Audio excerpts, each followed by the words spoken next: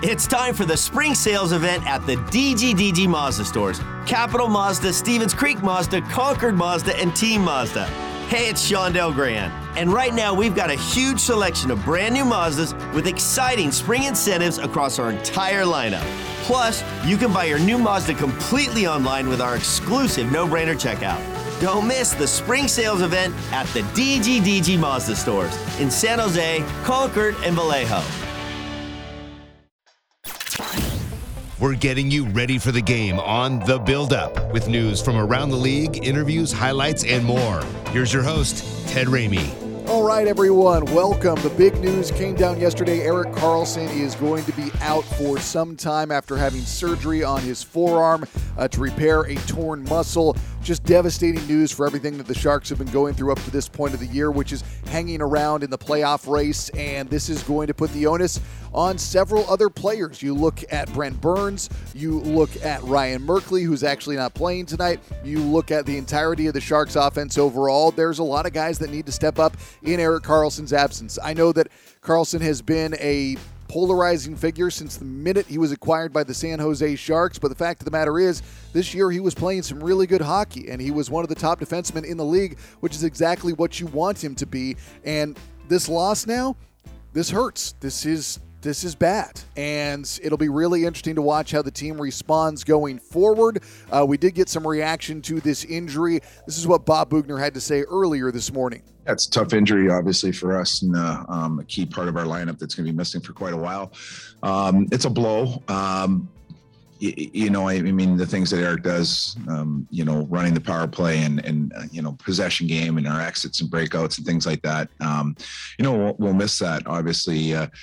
I believe he's probably at 13th or 14th in the league in defense scoring. I think, he's a big part of our offense as well. So it's a hole. We got to fill it. It's an opportunity for other guys to step up. But as a team, we got to come together. I think, it's been slipping the last couple games, and I think it's time to, hopefully have some response tonight. And Andrew Cogliano weighed in on how the team can try and make up for Erik Karlsson's absence. Obviously, injuries happen, and obviously it's a big loss for us. He was playing really good, and he was making things happen, and obviously one of our top defensemen. So, it's tough. I think teams go through injuries, but we're just going to need to play tighter on the back end if we can, and everyone's got to help out with the D zone and breaking pucks out. I think that's one thing we'll miss from Erik. Is sometimes he's a one-man breakout and he gets pucks out of our end quick because he makes great plays and he skates pucks out. So we'll be missing that, but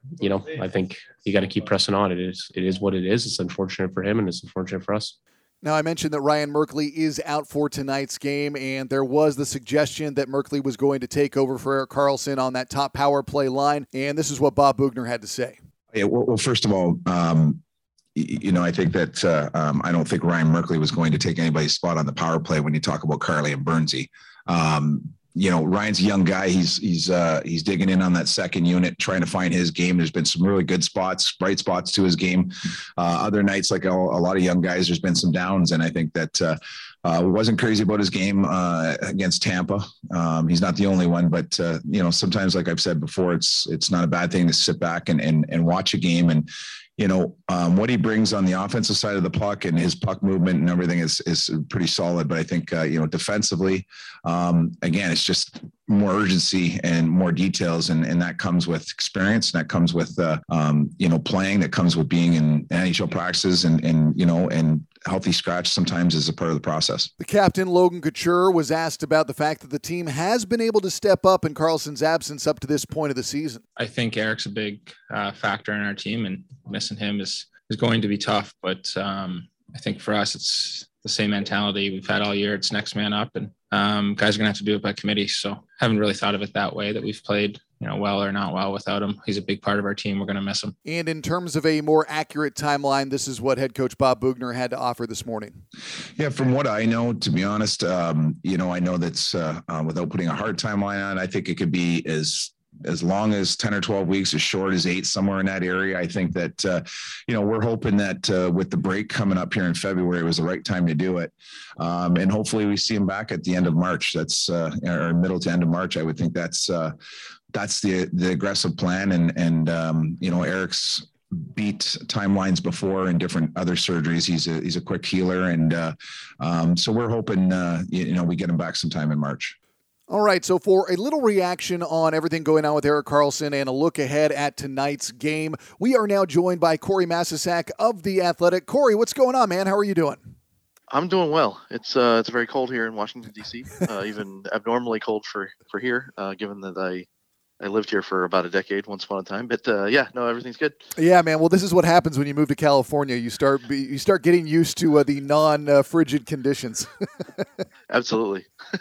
So, I think a frigid feeling for San Jose Sharks fans everywhere happened yesterday when the news came down that Erik Karlsson was going to be out, a relatively indefinite amount of time. I know Bob Boughner just spoke this morning and they were hoping, in the 8 to 12 week timeline range. And he said that Eric's a fast healer and they were hoping, sooner rather than later. But, just your immediate reaction to the injury and, what you think this means for the Sharks in the near timeline as they've got to deal with his absence. Yeah, I mean, it just seems it comes at a bad time too, right? Like just in general, even if they had a completely healthy team, this was going to be it's a huge road trip. I mean, they're playing 4 of the best teams in the league, and then it's a huge stretch of games leading up to the trade deadline, and just this whole, what are they going to do? Like I think what's going to happen, the next 20 games were going to kind of determine what they were going to do at the trade deadline, or at least play a big part of it. And now to not have, not just, they're, the guy who's maybe been their best defenseman this year, but one of the best defensemen in the league, is certainly going to complicate matters. Yeah, I mean, did you look at Erik Karlsson this year as having a quote unquote bounce back year? I mean, I know that if we compare him to the versions that single handedly nearly carried his team to a Stanley Cup, that's a tough bar to match. But it looked to me like he came in really determined. He was in really good shape. When he wasn't out with COVID or dealing with the upper body injury that he was dealing with, which I think Boughner said was an oblique thing. He looked to me like he was Erik Karlsson that he was expected to be. Yeah, it's been an interesting experience, sort of getting a feel for how, people around the the fan base and people around the team sort of feel about these players. And I mean, Karlsson's been one of the more unique guys. I think, obviously he's got the massive contract, and with that comes massive expectations. I do think he's been one of the best defensemen in the league this year.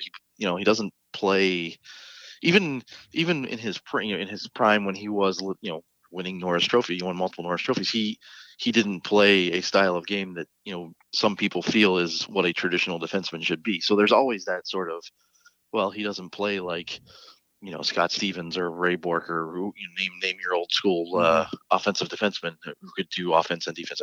Regardless, his best form of defense is intercepting passes in the neutral zone and getting it right back into the offensive zone. That's just as valuable, even more valuable than hitting somebody in the defensive zone. So, I think he was,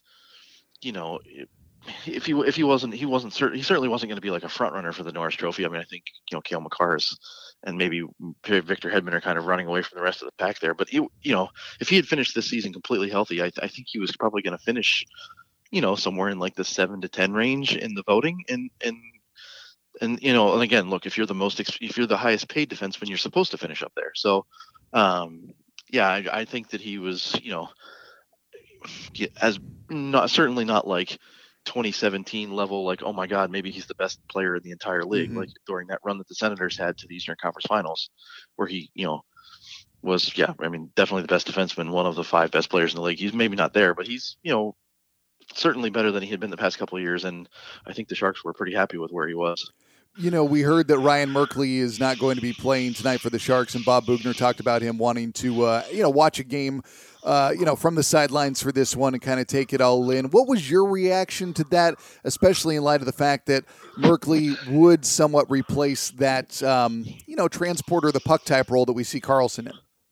Yeah, I mean, I think, look, there's no way the Sharks are going to stay in the playoff hunt over the next 2 months without Ryan Merkley. Like, I think he actually becomes one of the most important players on the team, just in terms of, look, you can't expect him to be anywhere near as good as Erik Karlsson was, but you're right, he does basically become the second best, sort of transition player, a guy who's going to help them, get out of their own zone, get through the neutral zone type of player. The stuff that Erik Karlsson did, they're going to need that from Ryan. And I actually think that like this is another thing, like fans hate it. I've seen this with, in all my different stops that I've been at. Fans hate it when a young top prospect gets healthy scratched. They hate it. And like this is a move for like March and April and 2025. This is not a move about tonight. Like he's like not playing Ryan Merkley tonight doesn't necessarily give them a better chance to win tonight, but it might give them a better chance to win, 15 of the next 20 games or whatever, at some point. This is sort of obviously a development move. So yeah, I mean, I do think that like I don't expect him to miss like the next 5 or 6 games. I expect him to be back in the lineup very soon. And like I said, I think they're going to need him.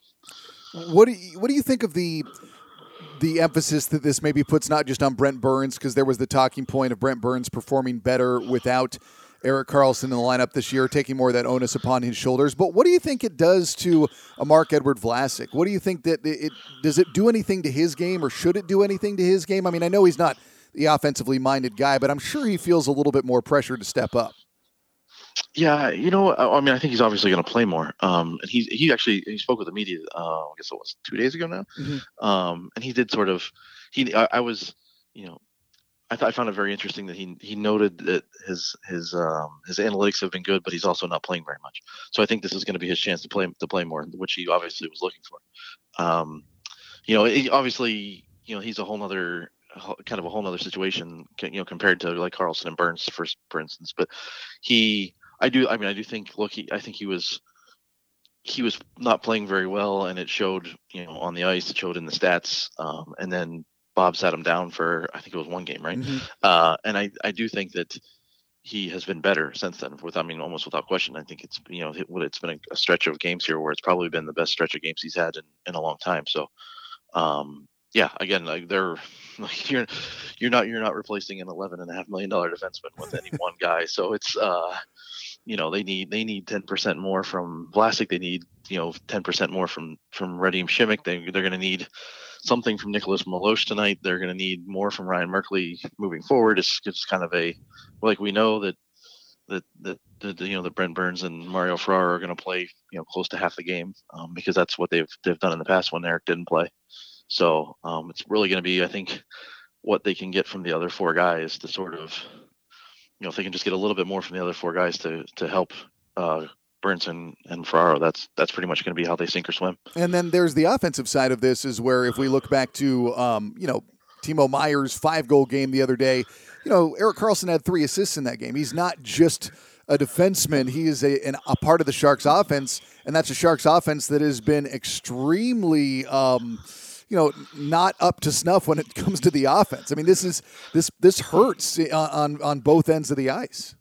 Yeah, for sure. I mean, it is. There aren't very many other teams in the league that rely on 2 defensemen to generate offense as much as this team does with Karlsson and Burns when everybody is healthy. I mean, those guys are, they're going to be in the top, 5, 6, 7 on the team in scoring every year, and it's not just the points. It's just literally getting into the offensive zone. It's creating the chances. It's a big deal. I mean, they needed, like I said, if everybody was healthy right now, they would still need more over the next 40 games from basically everybody that's not Timo Meier and Tomas Hertl. So, yeah, they're gonna need. I think the one thing that they're probably looking at or hoping for is you just kind of go down the lineup of all the forwards, and there are so many guys on this team that, I mean, Noah Gregor is kind of the poster child, right? He's got 1 goal and 75 shots. That's not, I mean, guys who would play in the AHL or ECHL should score more than 1 time and 75 shots in the NHL.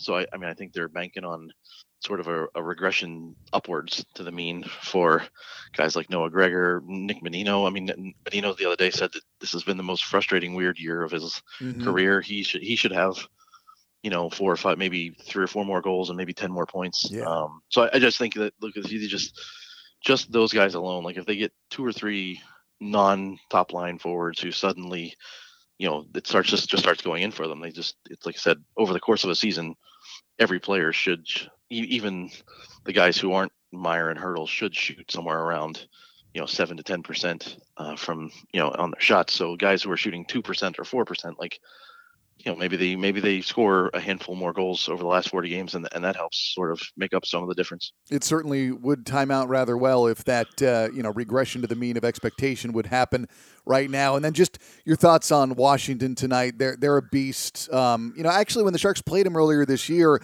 I did not think it was a terrible game for them by any way, shape, or form. I thought just Washington was electric. Alex Ovechkin was doing his thing, and it's the same shot from the circle that he beats everybody on. I mean, it's funny, it's coming, and you cannot stop it.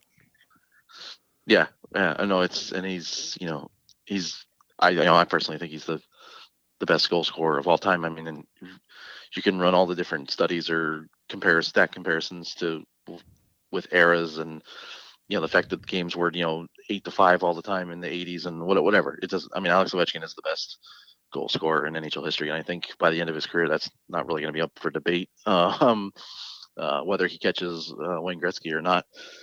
It's been kind of it's been an interesting year here for them because they have a lot of points. They're comfortably going to make the playoffs, but but the top of the Eastern Conference is so good. Like, I mean, right now the Caps might only be the 7th or 8th best team in the East, and I mean they look like a great team, but the fact that they're, if you want to say, the quote unquote worst team that the Sharks are going to play on this trip, right, is insane to me. Like they're I mean, it's like, hey, you're playing this team that has this all-time great player, and some guys who have had, like, Evgeny Kuznetsov has had a big bounce back year. They're playing really well in Peter Laviolette's system. And oh, by the way, after this game, you get to play the 3 best teams in the league right in a row. Yeah, it's quite a task for the Sharks. And just by the way, getting your thoughts on Tampa the other night. Like, I hadn't seen them in person for a couple of years, whereas you had, because you were able to be in a different situation. I mean, if they don't flame out in the first round a couple years ago, they could be a three-peat team as it is right now, looking at a 4th consecutive. Like, I have seen a lot of good hockey teams, and Tampa right now, watching them on TV and seeing them in person, they are alarmingly good. Yeah. No, they're in terms of, like, just this season, like, if we just boil it down to this season, like, I saw Florida earlier this year, and that was like a holy cow, like, where did this come from? These guys are amazing. But on the whole, right, I mean, nobody's going to pick against Tampa until somebody beats them. Like, they have the most just raw talent. Like, if every team is healthy, it has everyone available, Tampa has the best team, and they've shown that they can win even when they don't have those guys because they have so much talent, or whenever they're missing 1 or 2 guys. And I think the thing that like old school people really love about them is that they remind people of the 80s Islanders. Mm-hmm. I've heard that a lot, where you want to play 6-5, we're going to beat you 6-5. Oh, you want to play 1-0 and beat the crap out of each other? We can do that too. And like, that's kind of, you look at the way that they've played in the playoffs, like that, those series against the Islanders the last 2 years have just been absolute meat grinders, and they win. And then they go and play somebody else who's like super skilled and says, "Oh no, we can play with him." Nope, can't do that either. So yeah, they're impressive. I think I actually asked Bob Boughner after the game, like, if they just do different things in the offensive zone. They have the system that they run, and this is actually kind of interesting. Like, when I was covering the Devils, they tried to run the Lightning's offensive system at the beginning of one season. They watched it all summer and said, "Well, let's try that." And like 6 or 7 games into the year, they were like, "Nope, we can't do that. We don't have the players for that."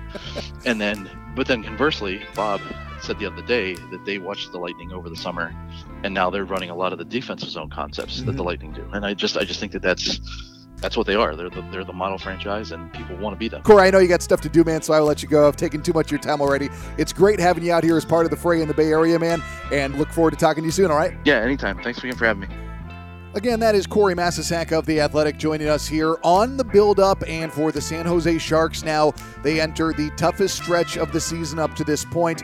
4 on the road against 4 of the best teams in the East and in the NHL right now, and they are down one of their top players in Erik Karlsson. Of course, you would hope that now this allows younger guys to have their opportunity to step up. Like we talked about with Corey, you want more out of Noah Gregor. You want more out of Nick Bonino. You would like to see a little bit more from Logan Couture. Brent Burns has been able to step up in the absence of Erik Karlsson before. So you would hope that all these guys take this as a personal challenge to step up and try and have their best game going forward against a team like the Caps, and again, the very tough teams that the Sharks have ahead of them on this road trip. And it's definitely not going to be easy, but I do fall back on the idea that time and time again this year, the San Jose Sharks have surprised us with their backs against the wall and the odds stacked against them. That wraps it up for the build-up. I will talk to you all tomorrow morning on Morning Tide. For the San Jose Sharks, I'm Ted Ramey signing off.